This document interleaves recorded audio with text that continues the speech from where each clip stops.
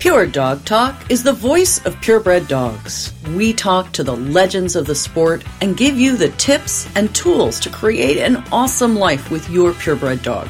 From showing to preservation breeding, from competitive obedience to field work, from agility to therapy dogs, and all the fun in between, your passion is our purpose. All right, crew, check it.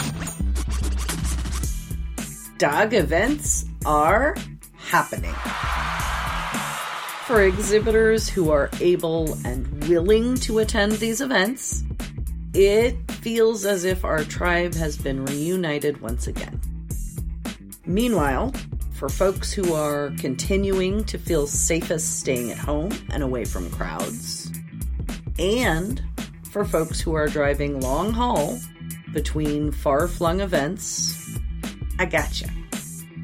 I've been working hard to bring you all podcast episodes that help you feel connected to our larger community and offer opportunities for education and entertainment, no matter how you have managed through this truly overwhelming year. One of my favorite events this year is the monthly virtual Pure Dog Talk After Dark for patrons of our podcast.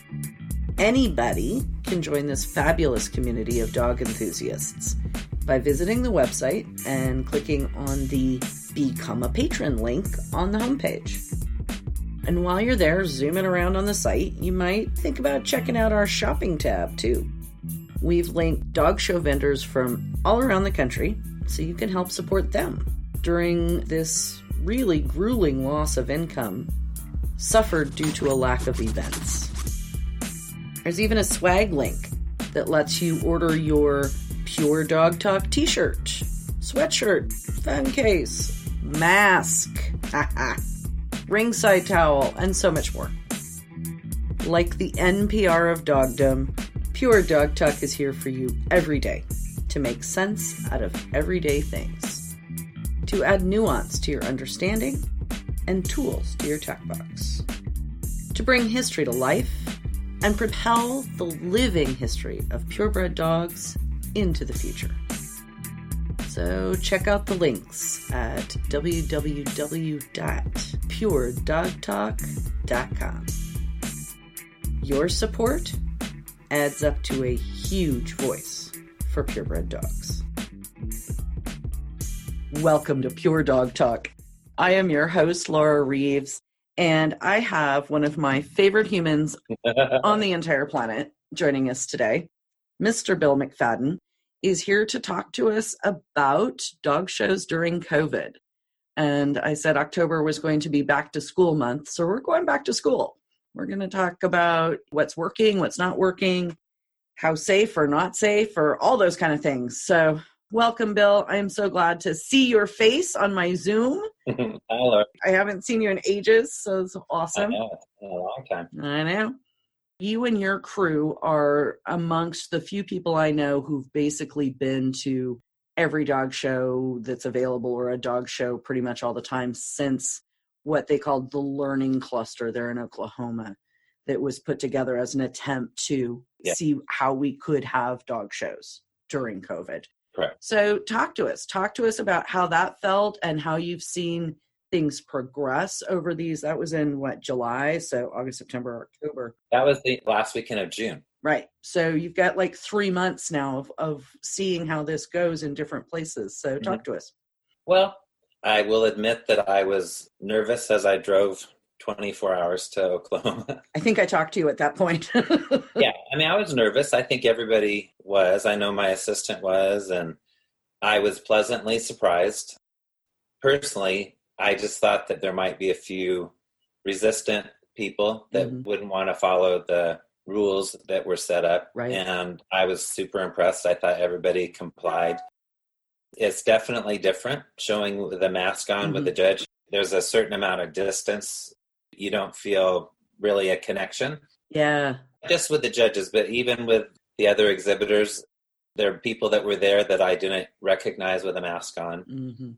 Or even if I did, there's just a barrier. When you're not seeing the whole face. There's just a barrier. Right. So The shows don't seem the same, but I was really impressed with, they tried a couple different things Right. on that, like different methods of getting the armbands handed out. Mm-hmm. And one of them was a lot better than the others, but they had already put it in their premium list what they were going to try on each day.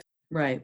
The method that I think works the best is when there's a table outside the ring and the armbands are just put by breed, Mm-hmm. and you get your own armband.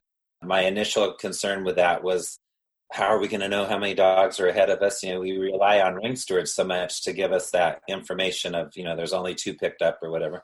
But when you can literally look and see, all 4 of the Welshes are still on the table, so there won't be 4 Welsh. So really, that works really well. And it's actually a lot less waiting involved as far as getting an armband. You just walk up and get your armband. Right. Now, over the months, there have been variations of that. Sometimes they kind of have a ring steward stationed there, Mm-hmm. and sometimes they mark their book, and sometimes they don't. Sometimes you just take your armband. So every show has had a slightly different approach to that. I just went up to the 5 days in Enumclaw, just show my own little puppy and bred by sort of thing. So did you have to pick up wet armbands? Well, fortunately, I was able to get my armbands early in the morning on Wednesday before the downpour completely started. But I thought they had a pretty good system, at least when I picked mine up. They had multiple tables all in a row under tarping, because the weather was so terrible. And same thing like you described, and you picked up your armbands for the whole time. So that to me brought visions of, okay, I'm a handler with 30 dogs and I've picked up, 100 armbands. That seemed terrifying to me. I can't remember exactly which show, but I've been to one where they did it, where you went and picked up your packet. Right. Like as a handler, you pick up your packet of all the dogs you had entered. That's not impossible to do. It's a little bit more management. I usually can't find my armbands for the day. Best of days. So, I'm like, give me 4 days worth of armbands. Lord only knows, But in my opinion, the best method is when they lay them out on the table like that and you're able to pick them up. Mm-hmm. I think it's nice to have the steward there marking so that they definitely know. Because when you hear someone yelling for number 8, when number 8 has not been there all weekend, it's a little bit more time. Right. So the armband thing, to me, that works out best. Mm-hmm.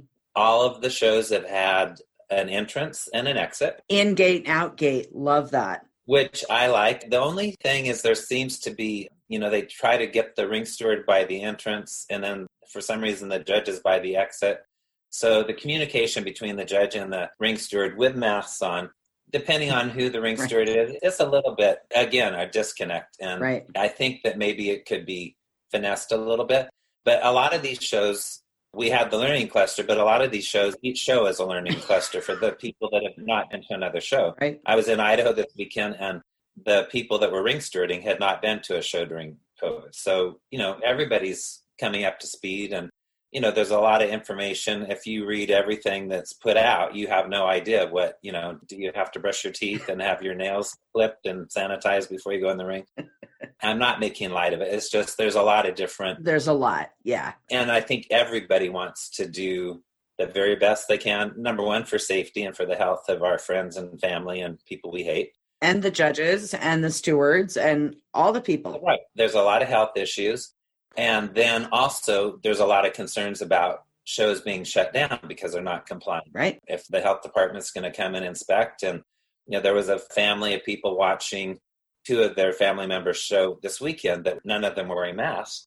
And I'm not a tattletale, but I was like, it was like 8 people. Jeez. So I went and got the AKC rep, and one of them was defiant. I'm not wearing a mask. Mm-hmm. And so they asked her to leave. And the other ones didn't have masks, but the club actually had the disposable masks available and brought them over.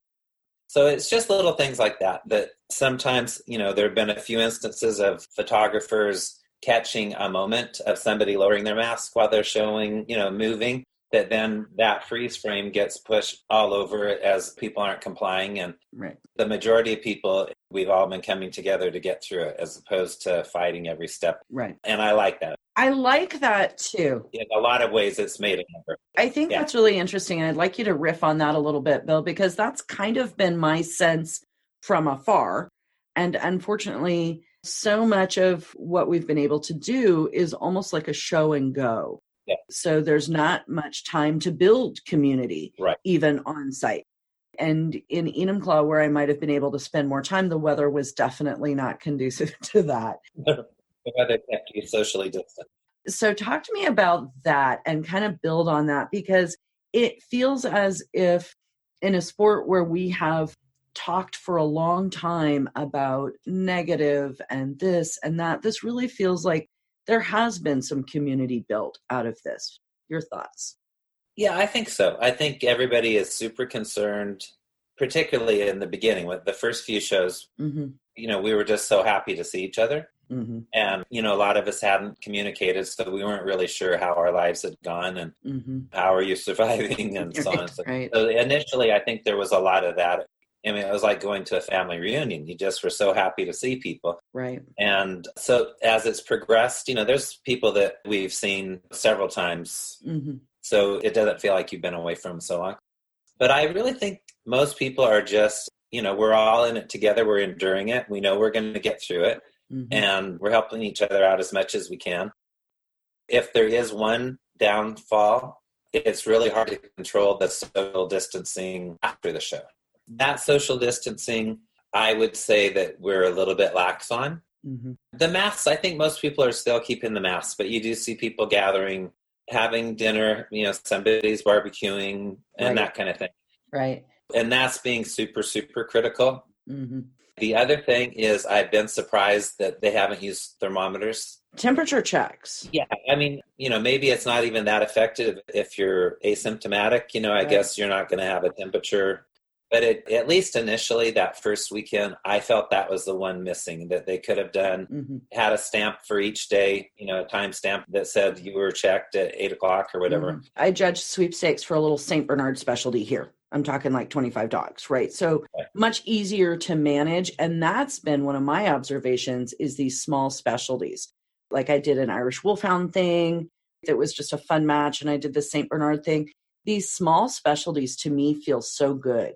Yeah. As a way to have a dog show during a pandemic that is basically safe, or as safe as you can make any interaction with humans, because there's fewer numbers of people, Mm-hmm. all of those things. And the St. Bernard one had a temperature check and you got a wristband with your actual body temperature written on it. Wow. Yeah. So that was kind of, I thought, very smart and would be more difficult to manage with 500 dog show. But for a smaller show. I didn't go to this show, but there was a show in Pennsylvania. It was like maybe the second weekend of dog shows. And I know they did do temperature checks, Mm-hmm. and they had several. I think even, so many of our ring stewards, particularly on the West Coast, I think we're really lucky. Mm-hmm. I'm speaking mostly of California because that's where I'm from. We have really good ring stewards, but they're also older, so Yes. just for their safety. Yes. So either they don't contribute to spreading or they don't receive it Get from somebody. sick. Well, and I think that's been a concern all along. So many people in this sport across the board, whether it's judges or exhibitors or ring stewards or anybody, the average age is not 25, man. It's a lot closer to 65 than it is to 25. Yeah, 65, you'll feel like you're a youngster. So, Right. I'm not 65 yet, but I assume I will still feel like. Yeah. By comparison. So I think that is a thing. Like, I think that awareness is important. And talk to me about, so I went and I judged at the Vizsla National. And for me, my biggest concern was not driving in my car. Like, I felt pretty safe. I could run into a gas station or out again or what have you. It was hotels and inside eating. Those are the two things that have been my stopping points, right? So how do you feel about that? Well, the first trip when I drove to Oklahoma, Mm-hmm. once I left California, like every time I stopped for gas, Mm-hmm. I felt like a freak because nobody was wearing masks and I was. Mm-hmm. In subsequent trips, it's definitely changed. Arizona had a big spike and they got way more serious. Mm-hmm. New Mexico, you can even check into a hotel without a New Mexico state driver's license. Interesting. Without agreeing to a 14-day which I think is a genius marketing ploy. It's like, you're welcome to stay with us, but you have to book for 14 nights. But I mean, that's the kind of thing I'm talking about because it's so spotty from state to state. It is, yeah. So I really feel that first trip, I mean, we've been really good. You know, we have hand sanitizer in the doorwells, you know, so anytime we stop, we sanitize up. Same. We wear the masks. We have so many masks. You need a Pure Dog Talk mask now, Bill. That would be awesome. But I have noticed a little bit more seriousness nationwide. There's still pockets where, you know, you can definitely see the people that are... Wyoming was one of those. Yeah, you see people that are super resistant, but I don't see them looking at me like I'm a freak anymore. I mean, that used to be like, they would really, what the hell are you doing? You must be from California. But I think that's all been good. The temperature check, I eat in restaurants a lot. Yeah. The few I have, you know, I think you just have to set your own standards. If you walk into a place and you feel like it's too crowded, too many people, then I wouldn't do it. The hotels, I think for the most part, all the hotels I've been at have been really good. Okay. The bad thing is they don't clean your rooms. So once you check in, they don't come. So if you're a pig, you get to live in it for the weekend. See, now that's interesting because for Enumclaw, I just refused. Like hotels were like the thing. I had to stay for 3 days or whatever at the Vizsla National, and I was just freaking out the whole time. So for Enumclaw, I got like a VRBO. Like nobody else is there. Nobody else is touching the stuff. This is good. And it was really expensive, but nobody else was touching the stuff. So it's interesting to know that the hotels are not doing room cleaning to limit. Yeah. Okay. Interesting. So if you need fresh towels, you go down and they have them like in little bags. So they're not pawing through the towels and giving them to you. I mean, somebody pawed through them at some point, but they have just like a little, you need fresh towels, here's everything. And they have their sanitation stations everywhere. You can sanitize your hands before you get on the elevator, before you use the soda vending machine. I mean, they're everywhere. All the things that you're going to touch that are like high touch surfaces. Right. Okay. So, I mean, I was nervous the first couple of times we stayed at a hotel, but I think that the hotels are doing a good job. Okay, good. You know, they have to be able to sustain their business. They have to be able to make people feel comfortable, and I really feel they have been. And have you flown? Now, I know a few people have flown here to pick up puppies and stuff. I've seen a few people on airplanes, but that is another place that makes my stomach churn a little bit. Yeah, I've flown twice. One time on the outbound, I was able to get a row by myself with a row behind me empty, a row in front of me empty, and the row beside me empty. On the return, I didn't. I had to share a row. There was someone at the window and I was on the aisle. But everybody was wearing masks. You know, they have sanitation. You don't get a whole lot of attention. You know, they're not handing things to you a lot. Right. So I try to keep some kind of a wipe, or they actually do give them out to wipe down the surfaces, even though I know they say they do them, just for my own, you know, I'd rather be too safe as opposed to not safe enough. Right. On one flight, there was a person after we had landed that grew their testicles and decided to take their mask off and refused to put it back on. But that was just while we were waiting to get off. But for the most part, I think people are cautious. Even people that maybe aren't believers that it's really a pandemic and all that, I think most people are willing to tolerate that even if we are overdoing it, it's not going to hurt that much to have a mask on. Okay. Hang tight, guys. Got a little bit of information for you. We'll be right back to the podcast in a minute. Embark is a proud sponsor of Pure Dog Talk. DNA testing is rapidly growing amongst breeders.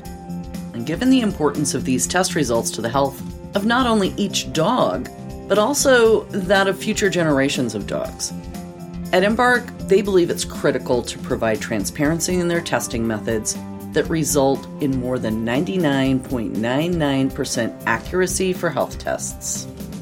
Embark's innovative testing platform enables the hundreds of genetic health and traits test results provided in Embark's products, while also creating research-ready data for use by canine health organizations and scientists. Embark's methods exceed industry quality control standards by also checking the breed, sex, and relatives of every sample to ensure DNA samples are correctly labeled and unique identity is recorded. In addition to quality control, this helps fraud prevention by ensuring the same dog can't be tested multiple times without Embark knowing. At Embark, they're proud of their world-class canine DNA testing service, and they're committed to continually raising the bar. They're on a mission to provide breeders and all dog owners with the high level of accuracy they need to optimize their breeding programs, manage the lifetime care of their dogs, and improve the health of future generations of dogs. Haven't used Embark yet?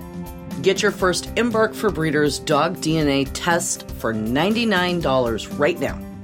You use the code TRYEMBARK99 at embarkvet.com/breeders. That's TRYEMBARK99 at embarkvet.com/breeders. Honestly, the dog shows we can do outdoors feel safer. And I think it's going to be a challenge. And I'm interested your thoughts on this as we go into the winter months when really having an outdoor dog show in Minnesota when it's 5 below isn't an option. For example, how do you feel about some of these indoor shows? The indoor shows, I really haven't felt less safe indoors than outdoors. So I don't know. I mean, again, it's just could be the people gathering, congregating that we'll have to watch out for. I truthfully have felt as safe at the indoor dog shows as I would going to a grocery store, going to a Home Depot. And again, you're responsible for your own sanitation. I'm a horrible bathroom policeman now because if anyone tries to walk out of the men's room without washing their hands, I'm like, young man, get back over there and wash your hands, which made me a legion of new fans. But as long as you have a new fan club, Bill, that's what counts. Yeah. I just think, that as long as you are keeping yourself washed and sanitized and wearing your mask, if you are in the group that is immunocompromised, like Taffy is. Taffy hasn't gone anywhere, right? Taffy has not gone, no. And I mean, I think you have to set your own, what you can tolerate. Yeah. I mean, I have my own immunocompromised type stuff, and I'm ridiculously, embarrassingly careful. Yeah. And so even going to that one outdoor dog show, I'm like, ooh. Yeah. But that's me. So I think you're making the really valid point, and I think it's one that's been made consistently. Do what you need to do for your best health. Right. If you don't feel safe, then don't go. Right. And we'll miss you, but we'll see you when we get through it. Right. We'll have a Zoom call. Yeah, exactly. I do tests almost after every weekend. Oh. There have been a couple where it's only literally like I'm home a day that I haven't, but I do get tested. That's a really good point. I wish I had thought of that. So how accessible have the tests been for you? How has that been for you? Not really. I mean, I wish that rapid testing was available. I mean, I think it is available if you want to lie and say that you don't feel good, or, you have to be exhibiting symptoms or that you've been in contact with somebody that tested positive. So in order to get it, you have to feel bad. So I haven't done that. Right. I've done one that was run by the state that it took maybe 5 days to get the results, maybe 6 days.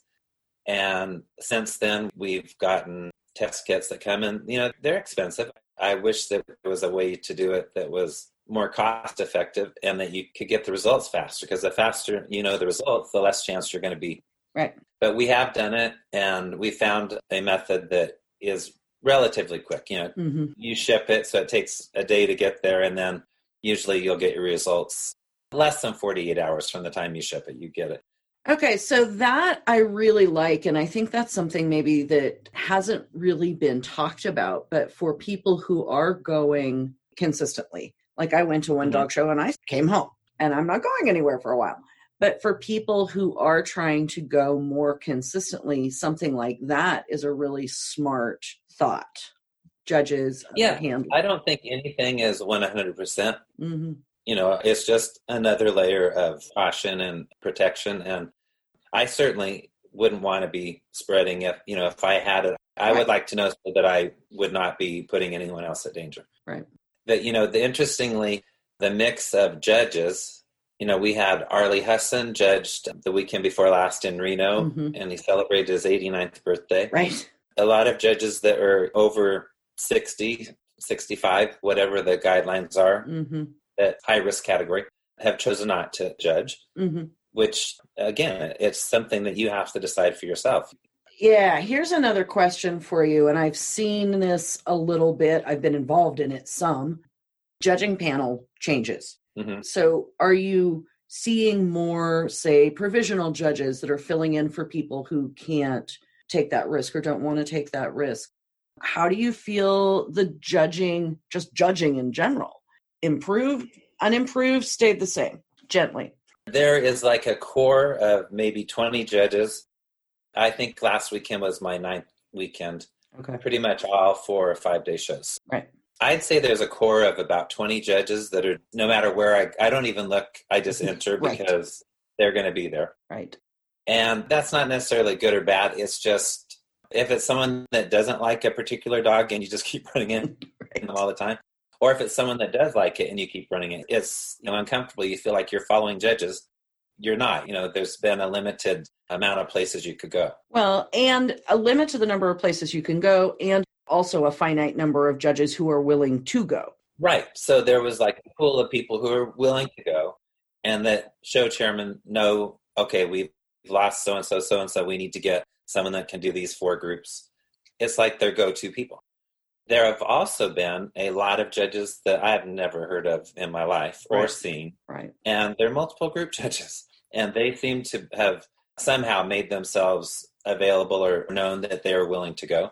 And there's been some surprises. There have been a couple raw gems that, and I always let the AKC rep know if there's somebody that I think has potential. Mm-hmm. And there have been a couple people, or maybe more than a couple, that I know why I've never heard of them and never seen them. It's pretty obvious, once you experience them. So it's made it difficult. It's not the same. Campaigning a dog is not the same than any other year because there's no strategy. You can't look at an events calendar and figure, okay, so-and-so's judging here and they're judging there. Which place do I want to go? Because nothing is the same. And even if it was written down, it would be changed. Right.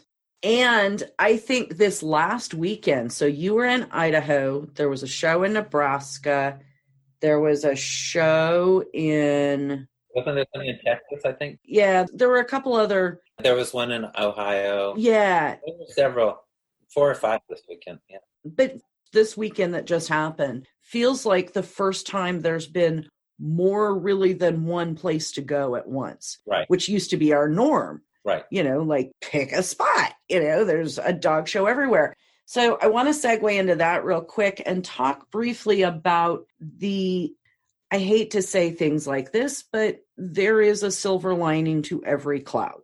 Mm-hmm. And we have all been talking for a very long time about the need for fewer dog shows. We didn't want a pandemic to be the reason we had fewer dog shows, but that was the result. And I've sort of thought about this as I'm watching some of these events and some of these dog shows that are creating the type of competition that we used to see 25 years ago when there were fewer dog shows. What's your thinking on that? Well, particularly the first couple months where there literally was maybe just one option, 2 at most. Definitely there were bigger entries, more condensed quality. The groups were stronger, best in show lineups. You couldn't really make a mistake. But what I've enjoyed is there have been a lot of majors in breeds that are difficult to find majors in. So that I like shows when there are majors. I just think it feels more like a dog show. Right. And I do think that there's an argument to be made for, I've always been opposed to saying less dog shows because to me that sounds like less money. Right. But I do think that maybe we need to explore a system of like A dog shows, B dog shows, C dog shows, that those could be grounds for judges to learn their craft, learn how to run a ring, learn how to feel comfortable making decisions before they moved up to the next level. And then have those A shows be the shows that if you want to finish your dog, you're going to have a dog good enough to go up against competition. Right. So I do think there's a possibility that something like that could come from this. And I do like the big shows. Canfield just felt amazing. Right. To have that many dogs and that tough of competition and majors and everything. It felt amazing. So that I would be all for something happening along those lines. Because the more shows we get, like even last weekend, I think there was a limit at the show in Idaho that I was at. but still it was a much smaller show than what I had been going to. Mm-hmm. It's not even a matter of the numbers. It's just better competition where you don't have people trying to escape the competition. You have people that are actually have to go and compete. Right. Okay. So here's my one and only hardball for you. Uh-oh.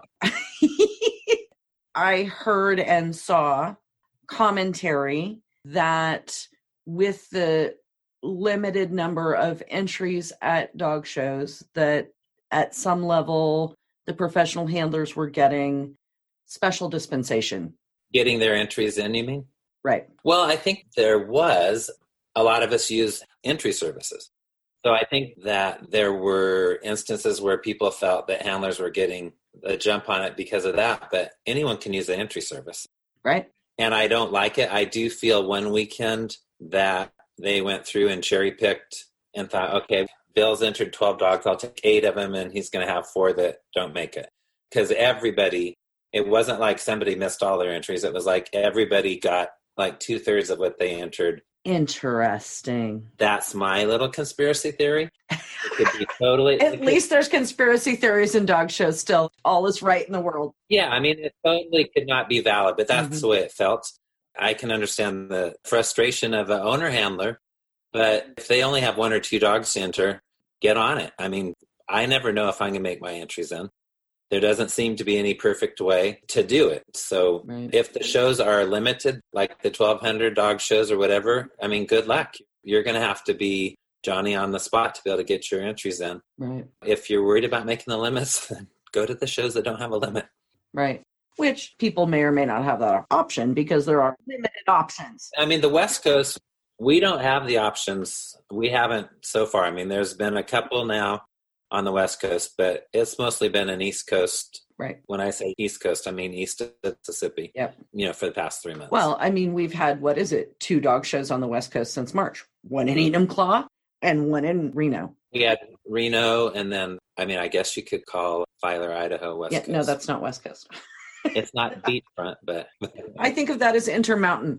At any rate. Okay, well, I just wanted to give, for people who haven't had an opportunity for whatever reason, whether there's nothing close to them or they physically are not able or willing or whatever it is. I just kind of wanted to give people a taste of it from somebody who's really kind of seen and done the gamut, because you've been all the way to the East Coast and back. Right. And so I really just wanted to share that with people from someone who's there with no axe to grind. So that was my whole point.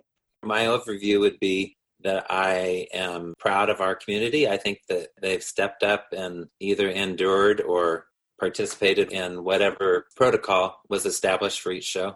And I hope it continues that way. I hope that we continue to be safe, and I hope we get through this and maybe learn a few things about ourselves and our sport in the process. And if so, then who knows, it may have been all worth it. I don't know about all worth it, but... Yeah, I don't know about that either, but trying to find it. I know, that silver lining, right? Yeah. We're trying to make, if not lemonade out of lemons, at least try to apply lessons from what were provided by the universe. You don't get to pick, but you can pick how you respond to it. Yes, exactly. All right. Everybody just be safe and set your own limits for what you will or will not tolerate and stick to them. I actually have been impressed by people that step outside their comfort zone and say, you're standing too close. Or, some of the shows, the stewards actually will come up and say, could you guys spread out? Because we all kind of congregate during the groups. You kind of hang out while everybody else is being gone over. Right. Old habits die hard. It's a habit. It's not that we're being defiant. It's just you need someone to remind you. So I've been really impressed by those actions by individuals and by clubs, where some of them do it in the most unbelievably gentle and kind way, where you're just like, oh gosh, I'm so sorry. Every once in a while there'll be someone that's a little snarky. But for the most part, I think people have been doing a really good job. All right. Well, you take it easy, be safe, and I will get to see you somewhere along the way. As always, if you have any questions or input, we'd love to hear from you. The show notes and links to resources on today's topic are available at puredogtalk.com. Drop us a note in the comments or email to Laura@puredogtalk.com. Remember, guys, this podcast is for you. So if you want to know something, give me a holler. We'll do a podcast for you. If you wouldn't mind, you could help me out here. Take a couple minutes to visit iTunes and give us a review. The Dog Show Superintendents Association is a proud supporter of Pure Dog Talk. Our dog show superintendents are the hardworking people who make the dog show function. They are advocates for education and mentorship in the purebred dog fancy. So stop by the Supers desk at your next show. Tell them how much you love Pure Dog Talk and give them a shout out for their support. That's all for today. Thank you for joining us on Pure Dog Talk.